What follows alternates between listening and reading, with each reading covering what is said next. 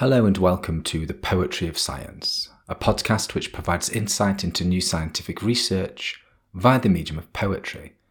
I'm your host, Dr. Sam Illingworth, and each week I'll be introducing you to some of the latest scientific findings and sharing a selection of science-themed poetry. If you enjoy this podcast, then please consider giving it a rating and leaving some feedback in your podcast directory of choice. And if you really enjoy it, then why not share it with a friend? After all, we could all do with a little bit more poetry in our lives. In this episode, I'll be exploring new research which has found that under certain conditions, disease-resistant corals can help protect other corals that are more vulnerable to disease.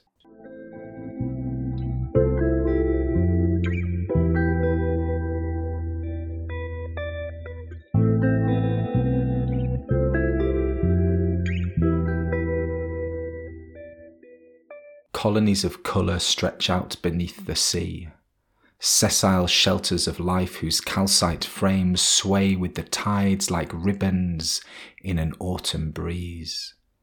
Bands of sickly white scratch their skin, exposing sun-bleached bones from base to tip, progressing pestilence that strips and maims and kills. As pigments drain, diversity persists, forming barriers of care that suffocate the spread, a healing presence of collective strength. This poem is inspired by recent research published in Scientific Reports, which has found that corals resistant to disease can help protect more vulnerable corals. Coral reefs have in the past been decimated by coral diseases, particularly those in the Caribbean. For example, the highly transmissible white band disease, or white syndrome, infects certain types of corals, killing the coral tissue to leave behind a bare white skeleton, thus giving the appearance of a white band moving up the coral as it spreads. Coral nurseries can help to restore some of this damage by providing fragments to replenish coral-deprived areas. In these nurseries, multiple genotypes, i.e. coral with different genetic makeup, are reared in order to support their adaptation to future environmental conditions. However, nursery-reared corals, like wild corals, are also susceptible to outbreaks of disease. In this new study, researchers monitored 650 coral fragments in a coral nursery over a period of 5 months, tracking an outbreak of white band disease. In evaluating these observations, the researchers found that when corals of the same genotype were grown together, they were more vulnerable to disease than those corals that were grown among a mixture of genotypes. The study also found that some vulnerable corals can be protected by resistant genotypes. In other words, certain corals were more resistant to disease just by being around other corals that were particularly resistant. The ability of resistant coral to help protect vulnerable individuals is like how vaccinations work among humans. Vaccinated individuals resist a disease, erecting a barrier that weakens its ability to move through them and onto the next susceptible person. These findings provide further evidence that genetic diversity can help reduce disease transmission among corals, whilst also showing that it's important to consider how corals are arranged in nurseries and reef restoration projects to better prevent the spread of disease. Now that you've heard the science, let me read the poem to you again.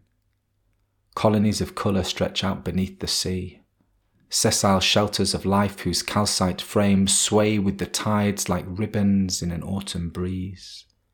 Bands of sickly white scratch their skin, exposing sun-bleached bones from base to tip, progressing pestilence that strips and maims and kills.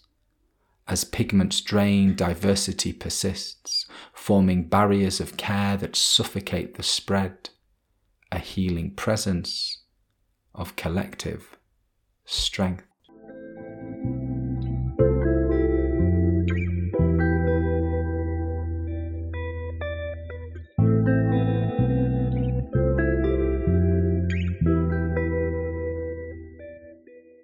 In this section of the podcast, I like to share a poem written by another poet on a topic related to the science that has been discussed so far. In this episode, I'll be reading People Are a Living Structure Like a Coral Reef by Heather Crystal.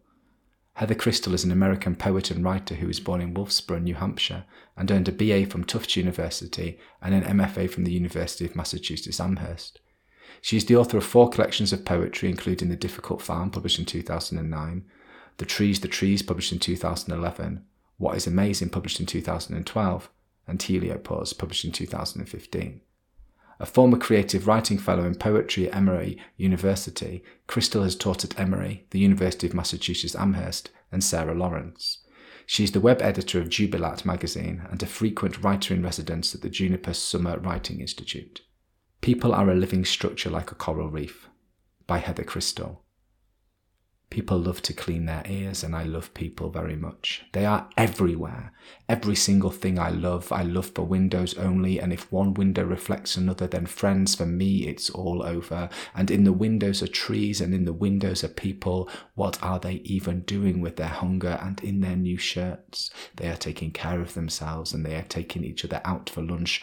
Oh, even the rain has to love them. People are just too attractive, and the rain places itself on the window in order to be closer to the people, the ones who are eating, the ones who are busting out vigour. Oh, people, you have to love people. They are so much like ourselves.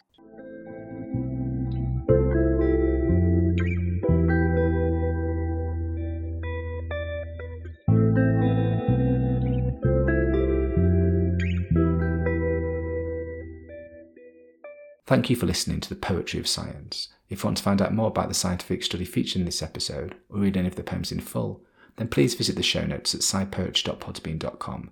That's sciperch.podbean.com, where you can also find out how to get in touch with any questions or comments you might have. Thanks for listening.